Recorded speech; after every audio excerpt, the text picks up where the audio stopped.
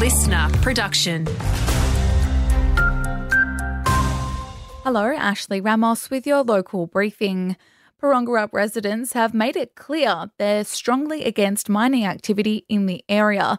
The community presenting a petition to council with hundreds of signatures in a bid to get an exclusion zone set up around the site.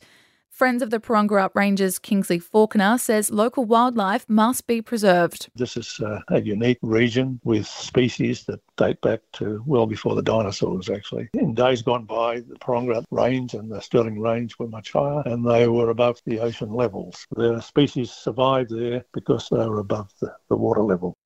A crash in Porongurup, which left a 3-year-old in critical condition, remains under investigation.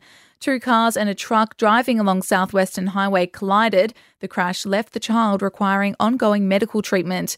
Police say it happened just after 7 o'clock last Tuesday morning. Anyone with dashcam footage is urged to contact Crime Stoppers. A major consulting firm is urging mining companies to go green as the nation transitions to clean energy. The industry responsible for some of the largest carbon footprints. Deloitte's Nikki Ivory says everyone has a part to play in moving to net zero. The mining industry obviously has to do that, to look at its own footprint and what it can do about it. I think that's why it's important. Majority of network aviation pilots are preparing to stop work for 24 hours starting tomorrow. It's set to impact some flights to regional WA, which could cause headaches for FIFO operations and travellers from Perth. The looming industrial action as the Australian Federation of Air Pilots try to reach new enterprise agreements.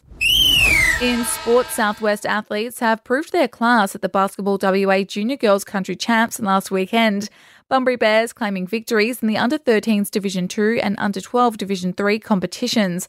Australind All-Stars also a group to watch, taking out the Under-14s champion and Division 3 titles.